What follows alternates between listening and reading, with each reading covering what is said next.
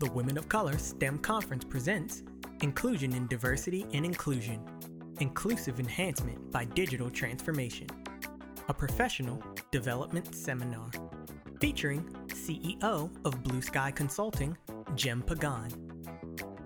An effective diversity and inclusion strategy needs time to grow and can be helped by digital analytics. HR can partner with other departments to help this growth. Join us as we discuss the future of HR and data analytics. Without further ado, the Women of Color STEM Conference presents Inclusion in Diversity and Inclusion, Inclusive Enhancement by Digital Transformation, featuring Jem Pagan.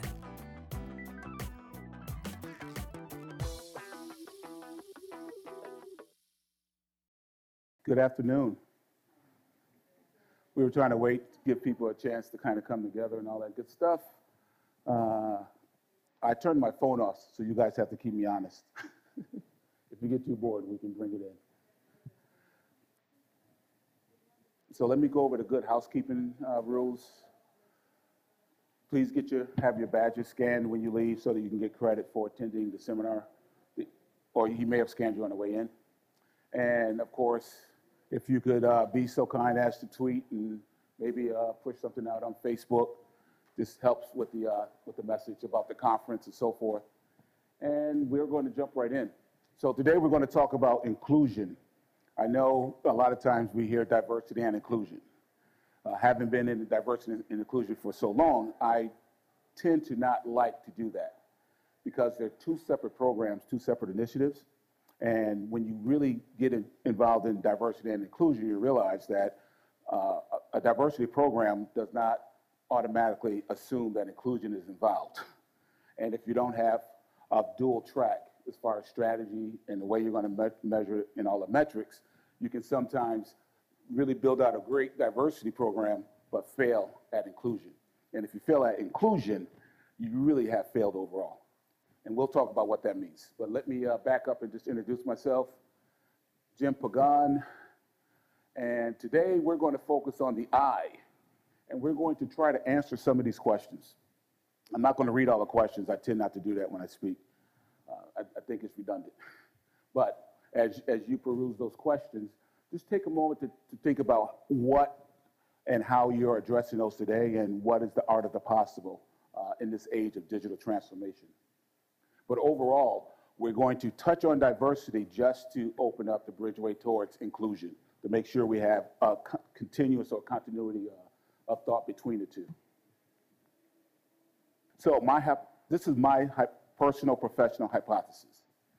Diversity measures the presence of talent, and inclusion measures the effectiveness of that talent in the organization. Diversity focuses on bringing, you can feel free to interrupt, you're good. You can take a picture, it'll be on slideshow and all that other stuff, so you'll be free. This is interactive, you have to interrupt me. I will not talk for an hour straight. I need questions, I need feedback, and most importantly, if you disagree, I love that, because I'm a product of critical thinking, and you don't get to a level of thinking unless you're willing to hear an opposite or a completely different opinion. So diversity really does focus on building out the presence of underserved and non-majority talent that we used to call minorities and so forth, but now we're just saying, hey, look, people of color, those who are underserved, those who are different as far as their sexual orientation, age, all of this falls underneath the diversity umbrella. It's not just a black and white and yellow thing, it really is a full-fledged human experience thing. So if I have a diversity program, I'm really trying to push the numbers up. So I'm measuring my hiring demographics, and I'm trying to determine what percentage of my overall workforce is non-majority or non-conforming to what we call typical society demographics. Inclusion gets to work after that person has been hired. Because if you walk into a restaurant by yourself, it's a totally different experience than when you walk into a restaurant with a group or another person. Why? Because you already feel included in that atmosphere. But when you are alone, and I don't know of anyone who's been hired in a group, and in our profession, we're all hired individually. So when you walk into an organization, if that organization has not prepared the right orientation for your particular needs, you may walk away with a terrible experience. You may feel left out. You may feel as if there is no pathway towards career development because no one's understanding how to really bring your talents to its full potential. Why? Because you have a different perspective. You come from different places. Your vernacular is different. The way you perceive things are different because you're diverse, which is a good thing if we can find that diversity and then start to strategically mature it into the organization. But if anyone disagrees, I'll be happy, to pause. Yes, and I don't know about you all, but I've noticed that there's very little being discussed on inclusion. It's like once you get them in the door, it's like job done. Measure those numbers, and we always see diversity numbers. They always come up.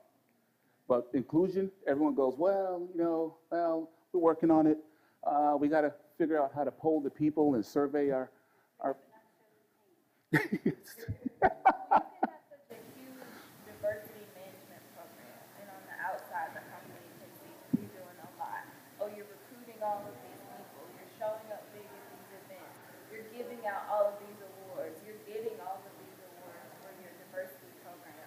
And so on the outside, it looks like, oh, they're doing a lot. But it can be a disguise because when you actually dig into it, Yes. or a facade, kind of. When you dig into it, you realize that all of that talent, all of those awards, those people really, their voices aren't heard as they should be. Yes. So it can turn in, the thing I think about too a lot is assimilation. Yeah. So without hearing those voices, without having an atmosphere where it feels safe to be a Right. part of a group and that your differences are acknowledged as a positive to the group, then it becomes more of a simulation activity. Yes. Right? Instead of an inclusion activity. Right.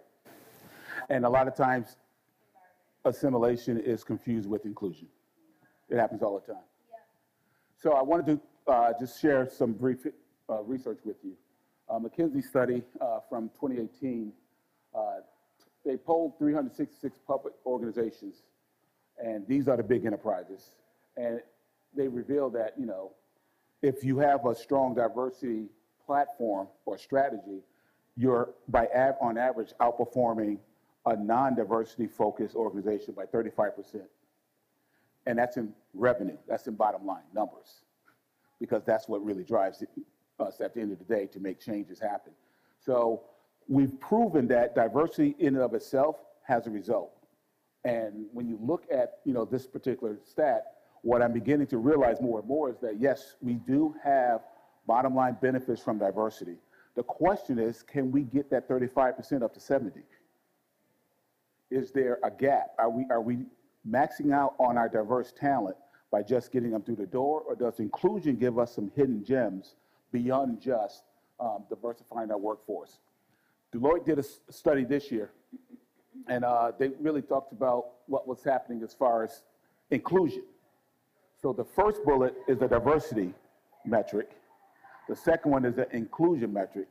So the second bullet really speaks to a survey on how included do I feel? And it's the exact opposite number. The vast majority are like, I'm dealing with this once a month. That's a lot. Once a month. Because you got to realize that whenever you go through a biased experience in the workforce, it's like going through a traumatic experience. Very similar to post-traumatic stress syndrome, where it lingers in your thought. It starts to distract you from what you're trying to accomplish in the workplace. So it has a lingering negative effect when you know that I have to get used to feeling unappreciated. I have to kind of just like toughen up and not run to HR every time I feel like there's bias in the workplace, because then I'll just be targeted as one of those, naysayers. So that's really difficult. Inclusion is difficult because it's a personal metric that can be transformed into an organizational metric if it's done correctly. And then if you look at and this is where diversity and inclusion mix. If you look at the conversely stat, it's very interesting because 77% of those same recipients of the survey above They feel like their organization is doing something to foster inclusive activity, yet they're feeling like they're subject to bias. So overall, they're like, we're getting the corporate message. The organization is doing a great job of telling us that we're committed to inclusion. But my personal work experience is saying that, yes, you're doing it, but you're not really doing it well enough because you're putting a lot of focus on this at the executive level, at the corporate messaging level, but when it comes down to my experience, I'm still feeling like once a month I have to deal with this.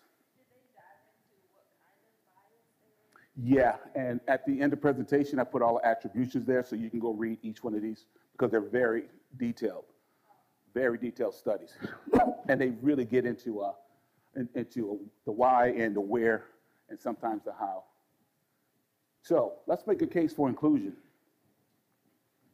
And I think we've defined inclusion. Everyone understands that inclusion is having a seat at the table, feeling like you are wanted at the table, feeling as if your talents are needed to help the organization. In other words, it's not a quota thing. It's not an affirmative action thing. It's we need to get this done and we need diverse talent in order to get there. That's inclusion. So the benefit of inclusion is that it's not a minority thing. It's an entire workforce thing.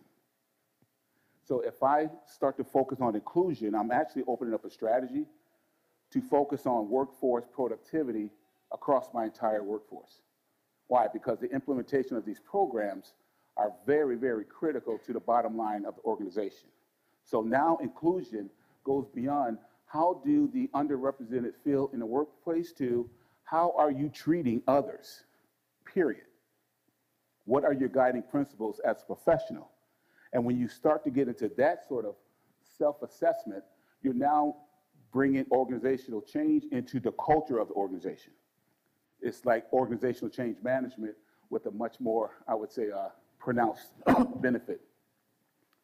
Managers have to understand how every member of their team can contribute to the bottom line. Otherwise, they're not managing. They have to report on this, performance reports and all of that good stuff that we do.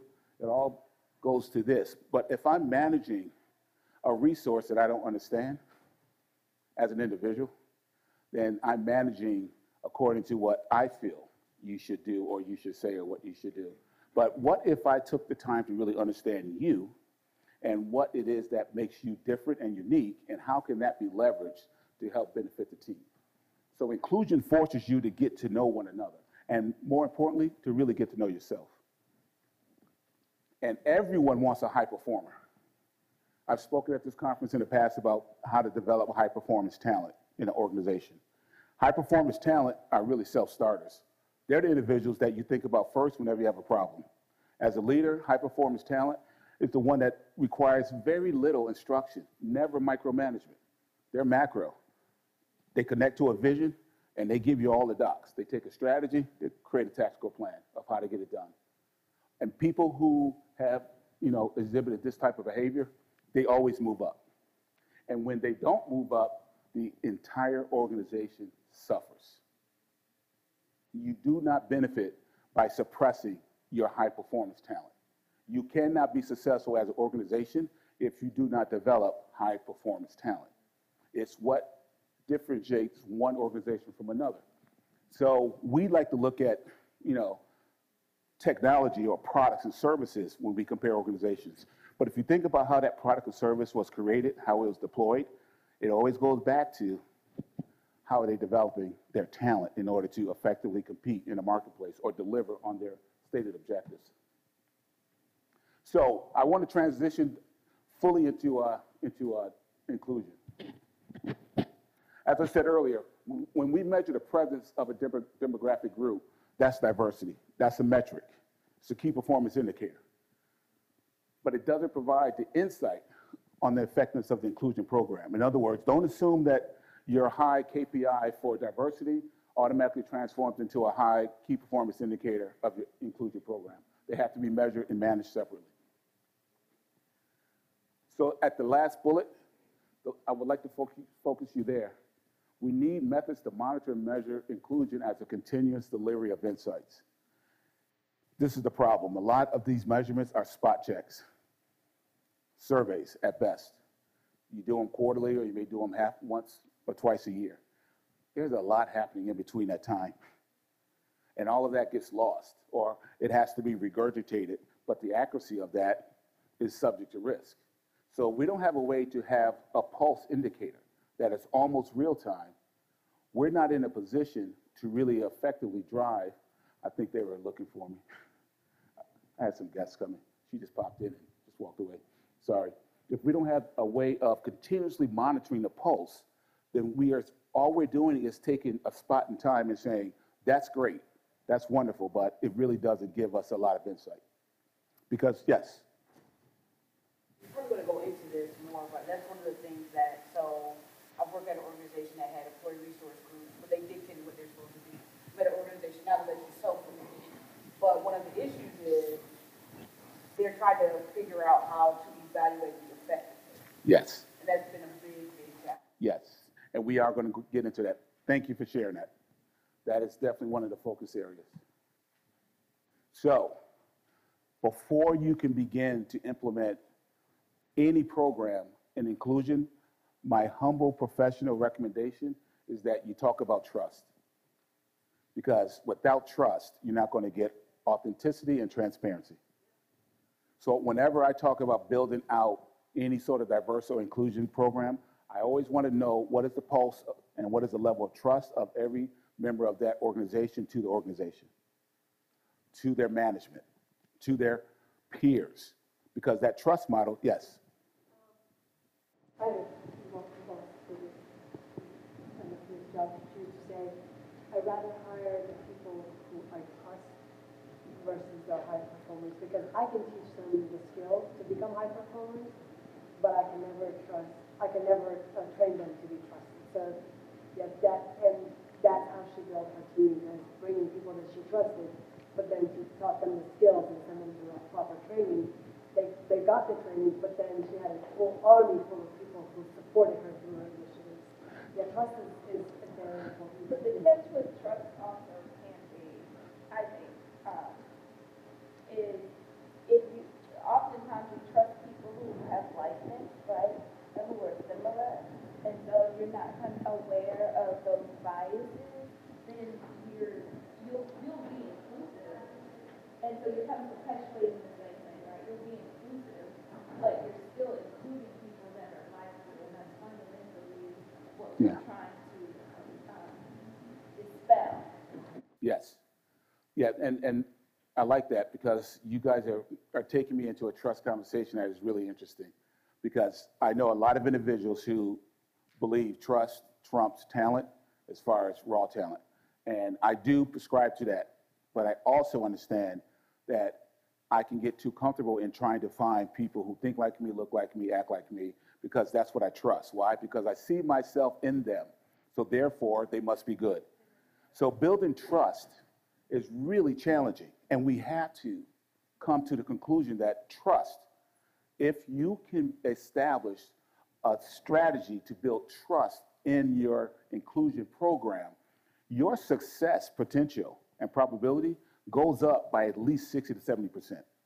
But most people focus on collecting the data, trying to figure out the demographics, trying to implement the program, and never discuss trust. You would be shocked when I meet with executives, and I said, what is the trust level of the organization? They're like, oh, no, we don't ask those questions.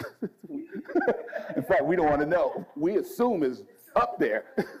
The last thing we're going to do is actually put ourselves, and I'm going to show you a slide where it all comes together. And why this? I'm coming back to the slide multiple times because I've learned as a leader myself, and I've been leading teams for 30 years, I always establish trust first. I didn't care what the diversity was, because my thing was I was diverse by nature because I needed talent, and I didn't care where it came from. But what I really absolutely needed was trust, because once I hand off, I don't micromanage. I'm too busy.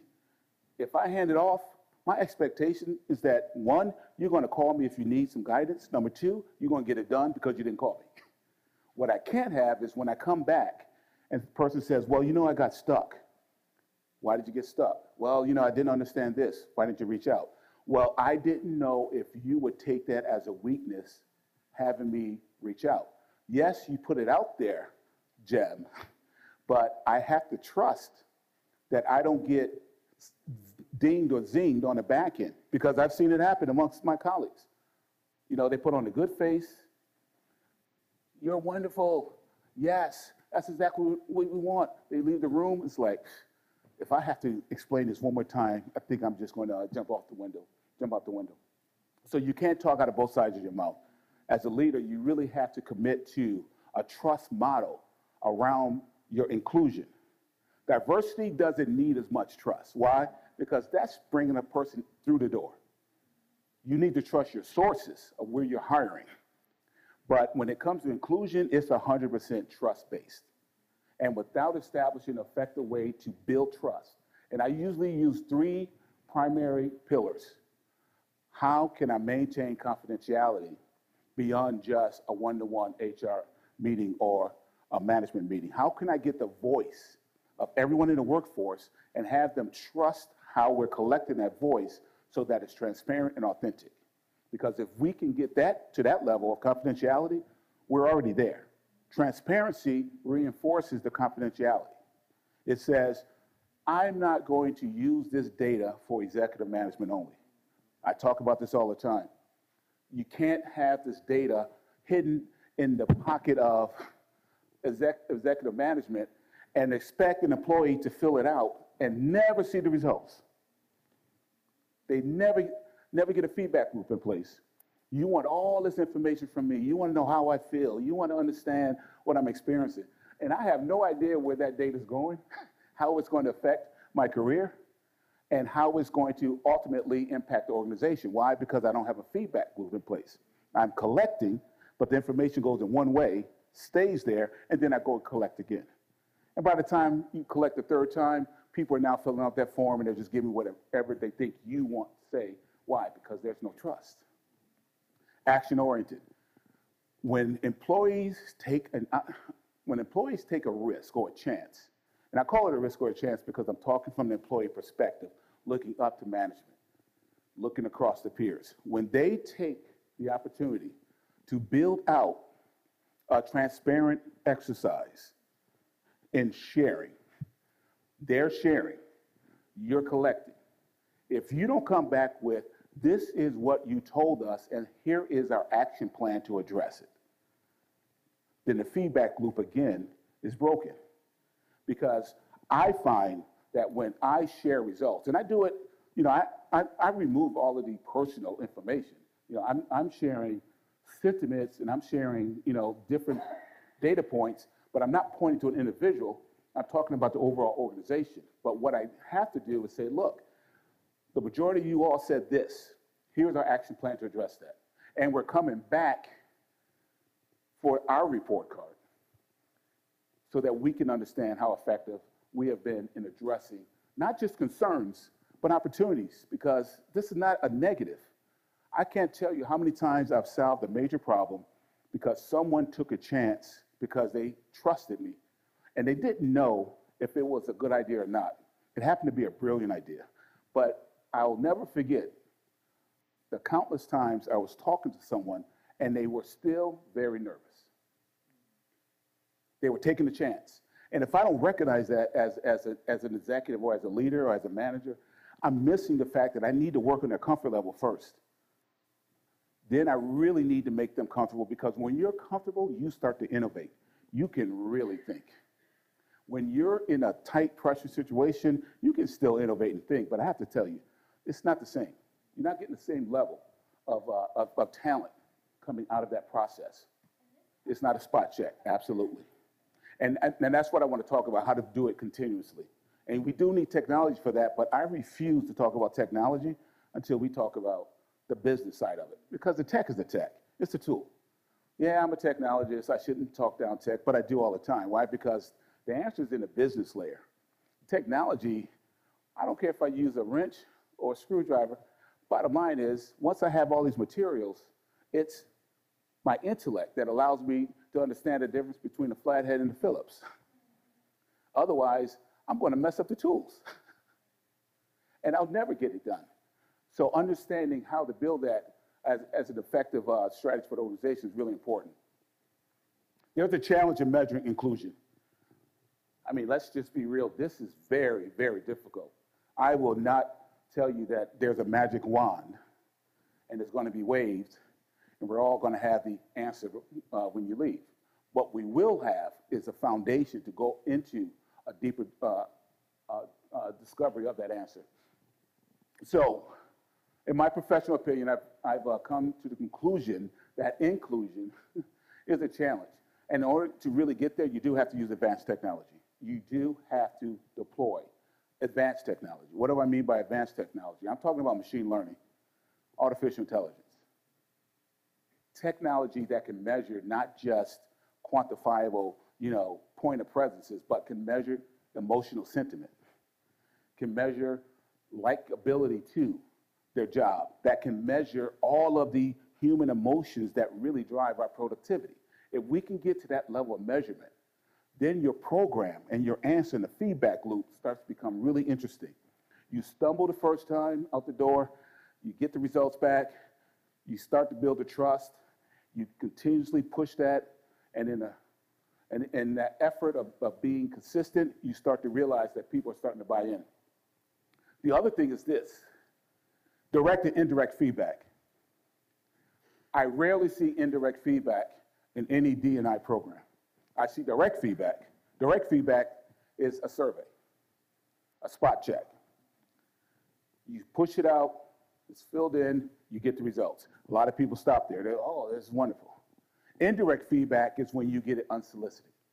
When you open up the opportunity for someone to talk to the organization without having to wait for the survey to be administered. That's the near real-time, continuous inclusion assessment. Indirect, in my professional experience, is much more powerful than direct. You need them both, but they are weighted differently in my world. Indirect is really more transparent, and it speaks to the bottom line of what a person is experiencing, what they're thinking, what they are desiring, and what they're trying to accomplish. Direct feedback sometimes goes along the politically correct sort of lane. What do they want to see? I'll tell them what they want to hear. But when a person takes the time to give you indirect feedback, they're trying to talk to you. They are trying to reach out, which is why I weight that way more than I do direct. We need them both. I'm not downplaying direct. I'm just saying more attention should be put on indirect. And I'll give you an example of what indirect feedback looks like. So trust me to not forget that. If you're trying to serve a minority group, and when I say minority, I'm not talking about blacks or whites. I'm saying a minority group, a smaller demographic. It could be gender-based, age-based, I don't care. It's a minority group. When you're trying to service that minority group and they're not in a place or a position to actually help you to understand how to service them, then you could miss the bullseye every time. You could have the best intent. So if you're trying to serve a diverse group, some of that diversity should be on the planning committees and the working groups to help understand how to best build out the message. Because without that, you still have oil and water. You can shake the glass, and we do it all the time in corporate America. When I say shake the glass, I'm saying when you put water and oil in the same glass, close the lid, they separate. So a lot of times we shake the glass. And look, we're all together. And I'm like, put the glass on the table. That's what I'm looking at. When we're busy running, when a project has to be done, we're shaking the glass. When you got to get a deliverable, but you can't stand the person you're working with, or you don't trust the manager, you're still working. You're still going to get it done. You're shaking the glass. But when that project is over and now you're doing, your performance reviews, boop, glass stops shaking. And if that person doesn't understand your value, it's oil and water again. Oil and water represents the level of communication and continuity between peers and management. If I had time, I would have actually built out a shaking the glass thing, but I was talking to a lot of people this morning and I couldn't get it done in time. So you got to make sure that you're not shaking the glass, just showing how everyone's working together because everyone's focused on something, and the moment that that's done, they should be able to see exactly what they did in the performance review. Yes? Question related to bullet number 3. say that minority groups should have input in influencing inclusion programs. I agree, but I also wanted to hear what your thoughts are on majority members and how they should be engaged or or included in building an inclusion program. Because a lot of Yes. we're hearing at my company is a lot of like males don't feel included in the conversation or see a place in the conversation. They they have a huge impact on inclusion. Yes. And so what is your take on it? So one of the reasons why I said inclusion is good for the entire organization is for that reason. And remember, I said earlier that inclusion programs include everyone, not just the demographic you're targeting. You should target the entire workforce as a single demographic, single voice. So their input is just as important. Why? Because I have two routes to go when I'm dealing with someone who's in the majority.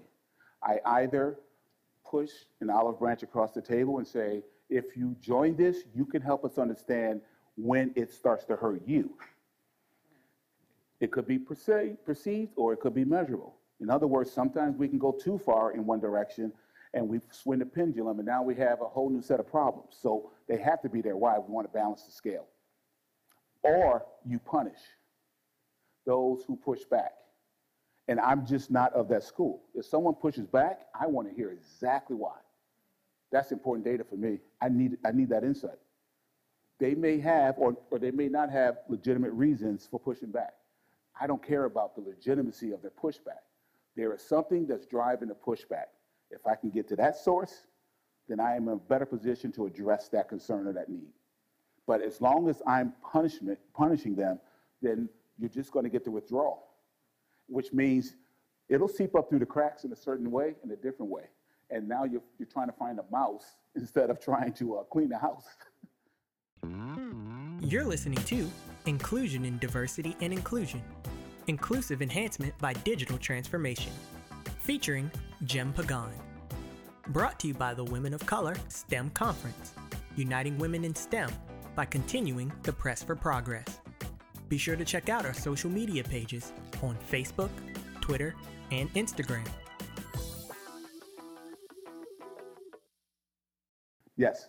Called Perspective, and it's for the LGBT plus, community. But they actually have ally events, or ally nights, where they invite people to come in and have discussion. So I was just thinking about that when you made that point. Like sometimes you do have to extend the olive branch to kind of get that. Yes, very, very, very important. And we're all familiar with allyism. That's the new term. We got to give the millennials credit. They came up with it. They did. Allyism is a really fundamentally good strategy. And it basically says, instead of us bickering, I'll come and learn about you, you come and learn about me.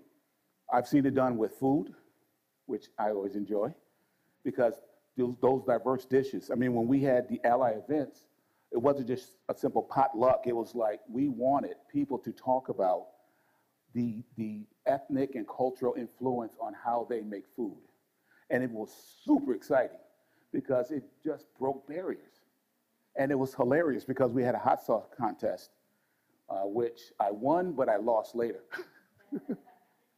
I was the leader. I had to take the hottest sauce, and my God, it burned me. It burned good. And I love spicy food, but we all had that look. We were all laughing. And then we started talking about, well, how can we get this done together? I've seen it done around different holidays. I've seen it done just around, like you said, meetup, no agenda. Let's just have fun and games. But it does work. Because if you think about how you form relationships outside of work, it was always people to people before it was group to group. It was always people to people before it was people to group. So if you get people to people working and you got a diverse team that's starting to learn and interact, you get what? More trust. The trust strategy is super important. Allyism is built on the trust model. So I fully appreciate that. By the way, in the attribution, the Deloitte research that I cited, the link for that download report is in there, and that's what they talk about from the very beginning. It's an allyism strategy for inclusion. And I encourage you to read it. It's really good. So I always say if you're going to measure inclusion, you got to go down to the individual. But we can't just measure our workforce. We have to create a way for our employees to measure themselves. Anyone familiar with Mint.com? It's a banking program. But what I like about Mint.com has nothing to do with banking. They give you these personal analytics and statistics. They look at your medium, your earning potential, and they say, compared to the rest of your group, this is how you're spending. This is what you're spending on. This is what they're spending on. And it became really interesting because I said, oh, wow, I'm measuring myself now based on what my peers are doing. And I'm realizing that I want to know why they're doing that, because they're doing some things a lot better than me. And then they went into these peer-to-peer coaching sessions where they invited people to share how they're budgeting, to share how they're spending, so that you not only saw the stats, but you also know how and why they're doing it. And I said, wow, this is self-assessment now. I'm not going to a class, I'm not going to a seminar. This one app, based on these analytics and this dashboard, has opened up my brain to want to discover more of me through the eyes of others and what they're doing. If you're going to have a successful inclusion program, in my opinion, you have to have a self-assessment instrument. This is not an instrument that allows the organization to assess you. It allows you to assess yourself and build out the confidentiality so that you can do it in a way that builds your perspective around inclusion, but also helps you to baseline who you are. As much as we say you don't know me, no one can know me better than myself, I have to say I've lived my life through family and friends, and they know a lot more about me than I know about myself. As my mother used to say, come here and let me tell you about yourself, son. And she was so accurate. But I disagreed the entire time. I argued. But I was like, how does she know this? I think I was 28. And I called my mother one day because it was just really, I was always curious about this one thing. I said, hey, as a kid, I was really bad. And I used to lie because I knew I was going to get a beating, as we used to say. We didn't get spankings. And I said, but you always knew. How did you know? And she said, boy, you were so simple. You weren't complex. I said, what are you talking about? I don't know how you knew. And I'm supposed to know myself. And she said, well, whenever you did something wrong and someone accused you of doing it wrong, you were very humble. You wanted to put on like the baby face, and you wanted to, just make them feel super guilty about punishing you. But when you were right and someone accused you of being wrong, you lost your mind. So everyone's thinking that you were lying when you were telling the truth because you had the exact opposite emotional response. And I said, why was that? She said, because you were so bad, you wanted credit when you were good. Your good was very low. Your bad was very high. So whenever you decided to do something good, you were like, wait, we will fight. I actually did the right thing. And I said, wow, she was right. But now I'm self-assessing myself through her eyes. And it's so important. It's so important, motivating. So once you start to build out a mechanism for people and your employees in your workforce to assess themselves, number one, that goes on the HR column. That should be highly confidential. Number two, it really becomes a motivator for improvement. And it's really interesting because we have a challenge in the workforce like no other area of our society. I always say Sunday is still the most segregated day in America. Why? Because everyone goes to where they want to be. Don't tell me I need to talk to such and such. Don't tell me I need to sit next to such. I am doing my thing. And then you come into the workforce and you are forced, whether you have a deep religious belief about this, you are forced to treat this person with the same respect as those that you actually connect with. Very difficult. That's the inclusion challenge. How do you get people to let go of their religious beliefs, their personal beliefs, their traditional ethnic beliefs, their cultural beliefs, and come into an organization where the culture is really being communicated and managed to all include it? Because we need everyone to get it done. And if you notice, the pushback is always, if I go into this sort of culture, will I lose my culture on the other side? So I'll do what they say, play the game to get through the day. But inclusion starts to open up questions about, are you really settled? Do you really know it all? Do you have all the answers? And if you don't, then why not? Talk and research and discover. Now I have to get into something that's a little controversial, but it's out there. And it's there. Some of you anyone recognizes this model? This is an executive model for talent assessment. So whatever you're going through with your performance improvement and all your individual plans, there are individuals who come together, and this is how they decide who moves up in the organization and who moves on. The problem is that there is no inclusion in this, but it's one of the most effective models in corporate America, especially in the larger corporations. They call it the 9-box model. This is just a snapshot of it. I have a reference to, and I will show you a quote from one of the Fortune 500 executives who participated in this, and he wrote a very interesting article. And the link is in the presentation as far as his personal experience with this. But the 9-box model is really supposed to allow you to identify the high potential, high performance employees. So it has good intention. Its implementation is one where it's sequestered to only a few need to knows in the organization. Number one, it's hidden. It's non-transparent. So then trust goes out the window. Number two, it really is subjective to the degree of almost 100%. How do I feel about this employee is what this model is bringing out. Not what they did or what they didn't do, but how do I perceive them? This is a perception model. Why is that bad? If I have biases, this is where I get to justify those. This is where I get to say, I'm not wrong. See, we did the assessment. You gave it to me. This person is not a high performer. Why? Well, I asked them to go out for beer, and they said they don't drink. Nah. Lack of will. Capped out. Unable to perform as needed. Why? Because our client was going there, and everyone was expected to drink until the client stopped drinking. So therefore, I know this person can't move up the ladder because we're going to do this more. Now, is that a fact? Of course it's a fact. I was told that. At a major corporation I worked at, they said the drinking stops when the client stops. You drink to make sure the client feels comfortable. Well, what if I don't drink? Then order a club soda with a lime and make it look like vodka. I was told that. Play the role. But what if I want to never be perceived as a person who drinks alcohol? Unable to perform. And you'll never know it. You'll never know it. There's no feedback loop to this. This stays in a certain place. But there is a way to address that. So Deloitte, again, when going back to that survey, now we're looking at the different groups. It's a very interesting trend that's occurring.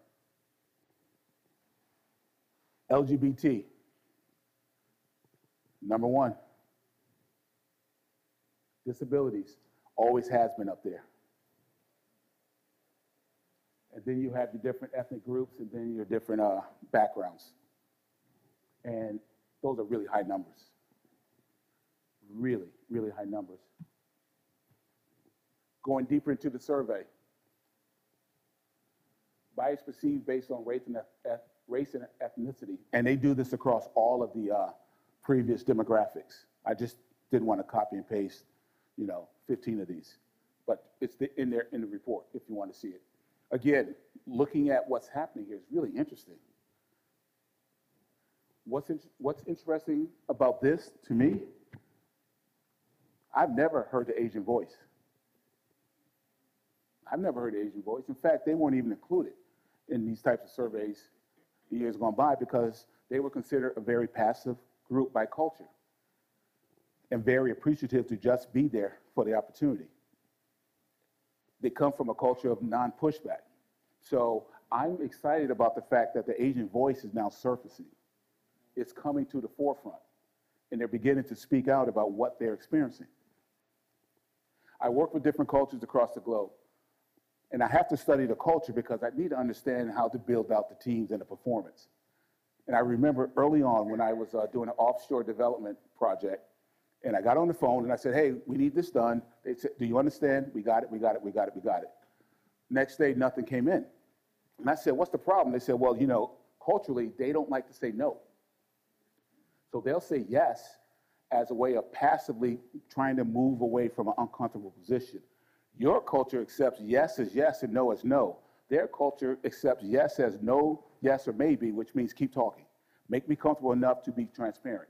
If I didn't have that skill set, so I was like livid, saying I got to get this done, completely insensitive to their culture until someone pulled me aside and said, you're not going to change a culture, but what you can do is understand how to take that culture and move it into a place where they trust you more so that you can get more authenticity and transparency out of them. So the ownership was on me to build out the right management technique, not enforcing someone to completely change because there was no trust. I didn't establish the trust first. That was my failure. This is the executive that talked about the 9-point model. That's not someone who was the recipient of this. This is the person who was actually going through this assessment and bringing candidates into the assessment. And this was not a minority who shared this. Very interesting. I love the second bullet because that's where I'm about to go with you guys. The process would be one of metrics review. If we really were trying to find the best talent, we would focus on the numbers, the metrics, and we would build out a way to measure and monitor those metrics so that they're altruistic and they're trustable. Why? Because we bring confidentiality, trust, and transparency to the process. Now you have an inclusion program. Now you have the ability to start to really impact positive change if you're willing to build out the metrics. This is why I made the reference to advanced technology. You do need it. It's a tool. It is not the solution. The solution is on the business side. It's on the people side. The tool is there to help. If I want to get from here back to the hotel, I could walk. I just don't want to. My feet hurt. So I need a tool. We call it a vehicle. The only good that vehicle has for me is it gets me from point A to point B. I'm coming right to you. But if I need it to do it, I have multiple ways to do it. I can rent a scooter and just, do my thing. I can hop on the people mover. I could order Uber. Look at all these ways I can affect getting from point A to point B. So that's the tool part. You need it, but I don't like to put a lot of focus on it because if you don't have the trust model, who cares about the tool? If you don't build, yes. I think it's a question. So I've been reading some feedback on automating processes such as this, leaning more on those kinds of automated systems for our HR processes, where and some feedback on that use has been that because humans build the systems, oftentimes biases are also built into them and then kind of work against minorities in the process. Just wondering your thoughts on that. I don't know if you're planning to get to some of those feedback as far as technology. I agree technology can be beneficial, but some of the feedback I'm hearing is that it often has a counter effect than what we're looking at. Or it definitely could, and we have demonstrated that it has. Not across the board. And I'll give you a couple examples, and yes, I am going to talk about that, but I think it's a good transition into what I'm about to show you. So what she was referring to is the math behind the algorithm. In my world, we have to put the algorithm in front of our clients. They never accept our math. They don't accept our AI or our bots or any of our machine learning without exposing the actual math to them. Because you don't trust anyone's algorithm just because it puts out pretty pictures and pretty dashboards. I agree with you. Recently, a major corporation had to pull back their AI-driven automated hiring because it was built into the process to exclude women. So someone built the math to identify and then to disqualify females. And that's just one. Who knows how many else were disqualified? Why? They never looked at the algorithm. They never had an algorithmic mathematical assessment. If you go to a financial services institution and you say, hey, I have a new AI bot that's going to do this and the other, they're like, okay, great, where's the math? And if the company says, oh, no, that's our intellectual property, we're not sharing that, okay, well, go. You won't be selling to us. We're not taking this nice, pretty box and implementing this nice software without understanding exactly what you're calculating. And then we build a test criteria. We call it test data. Because if your math is correct, I already know what the results should be in the data set I'm feeding you.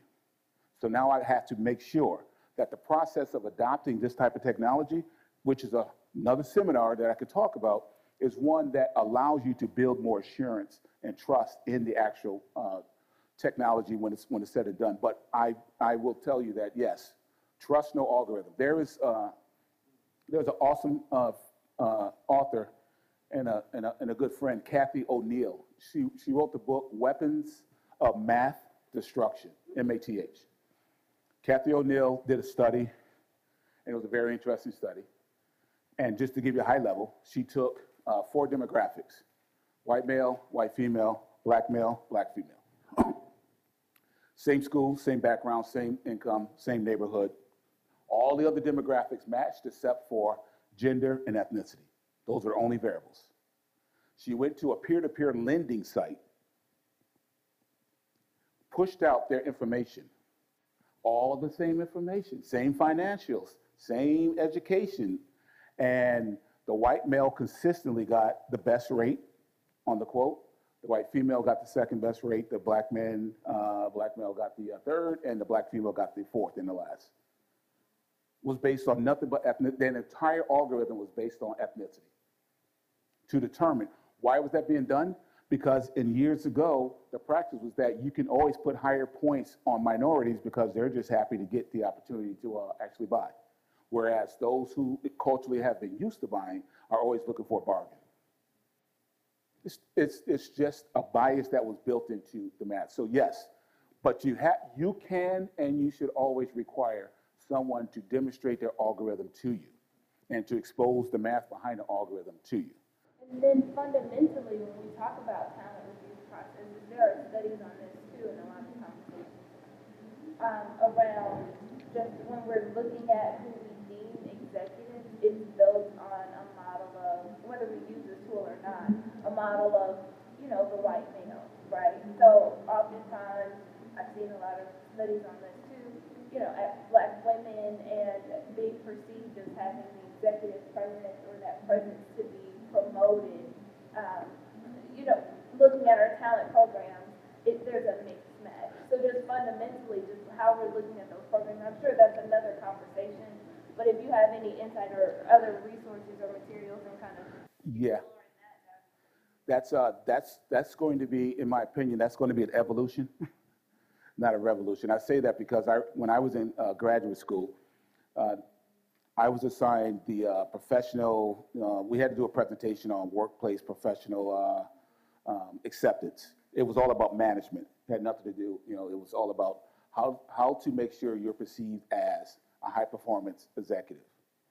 So I had to study the female, and it was kind of weird because I'm like, I get the male side, but it became very insightful. There was a book, and I can't remember the name of it, that I was assigned to use as my research. And it was mind-blowing to me because the book for the men was a pamphlet. For the women, it was pretty thick. And they went through all of these exhaustive, reduce your colors. Don't ever wear anything feminine like, the brooch or, and if you want to be perceived, you must always make sure that if you're wearing a business suit, that it's navy blue. So what they were doing is exactly what you said. They were trying to do, in very good faith, help females to understand the biasness and to use that to their advantage by conforming to the perception of an executive as opposed to. Now, what I see with the millennial age is the entire dismemberment of that. When I say dismemberment, I'm not talking about like pushback, like dismemberment, like complete dismemberment to the point that they have almost destroyed it. Now that generation is about to become the largest generation in America. They arguably could be there now, but they will influence everything we do going forward in the next 10 years. And when you look at the millennials, and I know a lot of the older generation knocks the millennials, millennials, but I don't, because they looked at us. They reacted to what we did. So I need to understand that they are a mirror of reflection to society. And when they start to push back and say, I mean, think about it. Back in the day, there was no LGBTQI. It was just one category. How in the world could we ever understand a community if we lump in all of this diversity into one category? So they really started to drive this. Allyism, another millennial driven. So I'm seeing a lot of change. I don't think that over the next 10 years, that will even be an issue because you're seeing a transition now that's actually accelerating. Yes? Millennials also look into these type of conferences and have external awards from. They look at it as this is not diversity to them, or diversity and inclusion effort to them. So we have challenges before where I was, and the millennials who we submitted for external awards, they did not think that this is a diversity and inclusion initiative. They're like, well, I'm getting an external award, that's great, but what the company is going to do will be on that project, that's where I really want. Well, award is good, but that's good for my resume. But I really want, give me a chance to work on this project, that project, and work in this team. This is what diversity and inclusion is in our generation. So the company that has to do ROI, but it's really effective. Does this really work? It's not impressive for them. I've heard similar, yes. And I agree with both statements, and I definitely appreciate what the millennials are saying. I always go back to a story in time when I have this sort of feedback, because I've been attending this conference for 15 plus years. And in the very beginning, I have to tell you, without this conference, you would not have seen the diversity initiative permeating into the organizations. Sometimes millennials will think about what does this mean to me as opposed to what does this mean to a movement that needs this as a catalyst and a program and a platform to bring it back to the internal. And then when you look at, and we've been talking about tracing the awardees over the years, and when we got back just some of the basic demographics, the increase in authority, opportunity, earning has come out of this conference in a way that's just absolutely mind-blowing. So those who work the conference with a need to and a desire to build cultural diversity, to build a network of diverse individuals, they win here. Others who come here to sort of watch the show, yes, they make. I always say you get out what you put in, and I encourage millennials to come and have a session on that here. Bring that voice here. It would be a wonderful conversation. I don't think it would be a debate. I think it would be a fantastic conversation to have what you're discussing as a seminar, as a workshop, because it's very important. And I think somewhere in the middle, both sides will agree. In that middle, that balanced sort of scorecard, because if you abolish this, trust me on this one, you will see a reverse in action. Because without this, you don't have a light on the hill that says, we are doing something and we're measuring the impact, and we're doing it across the entire market, profit, nonprofit, government, for-profit, enterprise, higher ed. It's the most diverse conference from a professional standpoint. So when I look at diversity, the end result, the most demanding and valuable metric is diversity of thought. If I'm not getting diversity of thought out of my diversity initiative, to me, it's a failure. If I'm not getting diversity of thought out of my inclusion, it is a failure. We are doing this because we got to look at these problems and opportunities from multiple lenses, from different perspectives.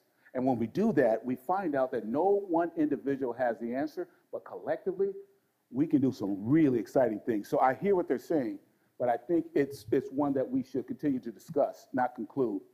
That's the trust model. That's the comparison. This is what it looks like today. This is where I believe we have to go. This is just a snapshot of what we call continuous. If you look at the time graph, it's really continuous. Every day, 24/7, a platform is in place to capture and understand the sentiment of the organization. And this is just one snapshot of how we can begin to use artificial intelligence and bots to really drive effectiveness. The next layer that I really enjoy is that you get to formulate your own questions. So you make this about the organization.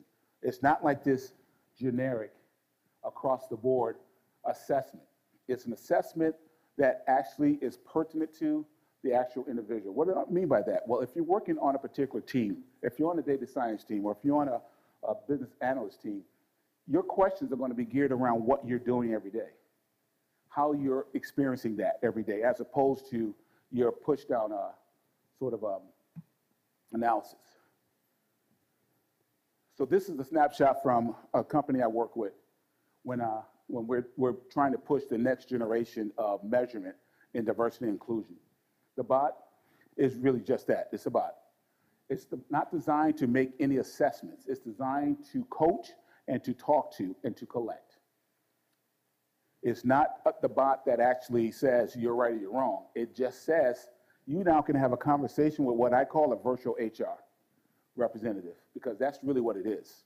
It's HR now extending its reach into the entire workforce, not just receiving management level feedback, but going directly to the individuals. Why is this important? If you look at digital transformation, the one thing we're doing with digital transformation is that we're flattening the organizations for the first time.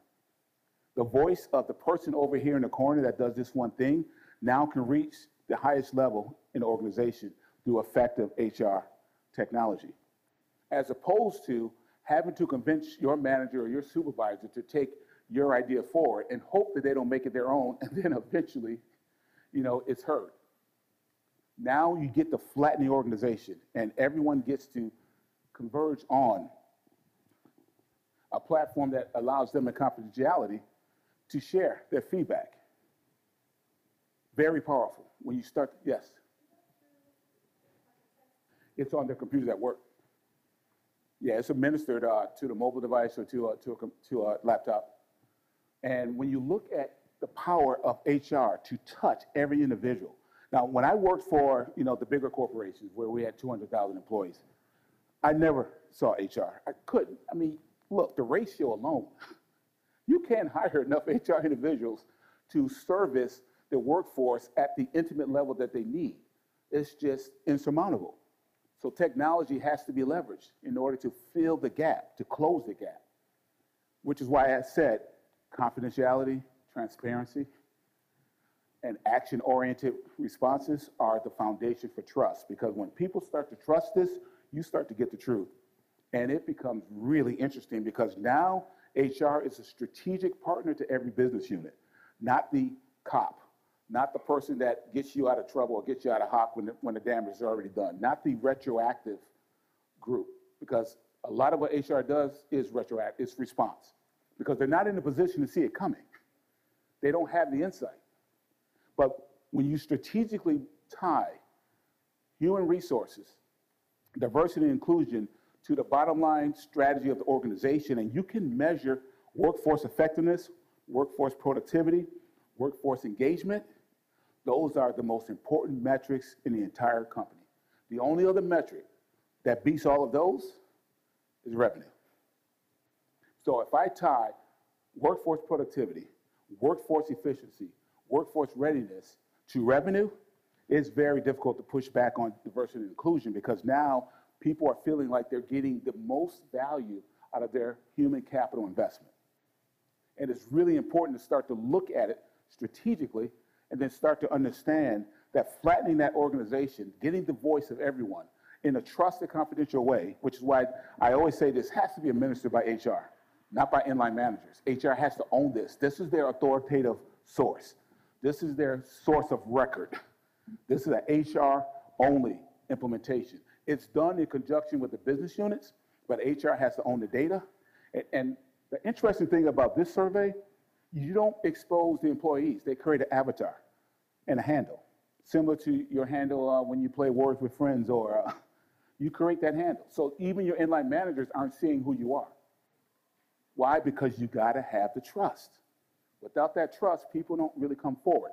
So imagine you taking the same gamification that we enjoy every day in social media and all of our online games, and you're bringing that into the workforce, so you're taking care of the confidentiality. And now you're allowing a person to really see where they fit with their peers. Just like Mint.com, I'm beginning to say, oh, wait, 60% of the organization is actually open to, diversity, and they really don't really feel like it's taking their opportunity away because of these reasons. Now we know what to focus on. Or 60% are saying, we don't like this because we don't know what this means to us. Now I know what to focus on. What does it mean to you as someone who is not in a diversity pool? But no matter if it comes back positive or negative, I can address it. It's the unknown. It's trying to answer a question that has not been asked. That's most difficult for most HR professionals and leaders. So in summary, there's got to be a way to strategically flatten the organization. Otherwise, you can't capture the voice. If you can't capture the voice of your workforce, you can't monitor and measure its effectiveness. And if you can't measure the effectiveness, you can't tie that to strategic initiatives.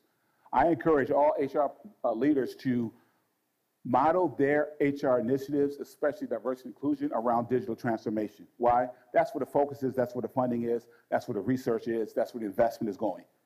So why stay over here and stay traditional when you can move into a digital transformation for diversity and inclusion? That's very hard to argue against because that data becomes so valuable. And it's in the moment data. And then historically, you can start to see all sorts of things. We had a use case where an organization had a sudden drop in productivity, and no one in management knew. They brought this in, they pushed it out, and they found out that it was one change in a policy that had everybody confused. And they said, oh my God, we thought we did a great job of messaging. They turned around that message, got it out there, said we heard you, action-oriented, productivity went up. That was measurable productivity.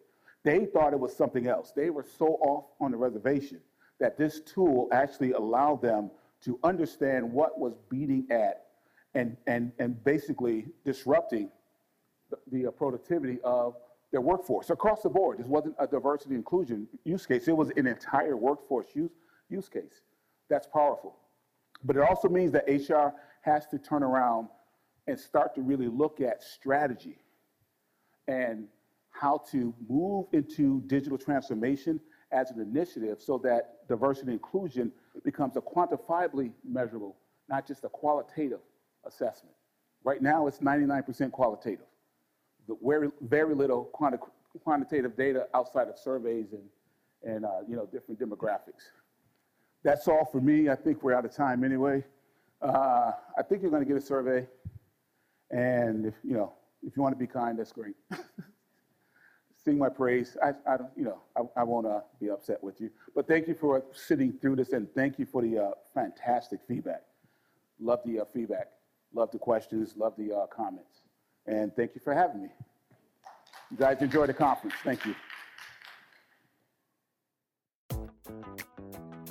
Thank you for listening to Inclusion in Diversity and Inclusion, Inclusive Enhancement by Digital Transformation, a professional development seminar featuring CEO of Blue Sky Consulting, Jem Pagan. If you have enjoyed this presentation, be sure to attend the Women of Color STEM Conference. For more information on how you, your company, or organization can take part, visit www.womenofcolor.net. For college students, contact us at 410-244-7101.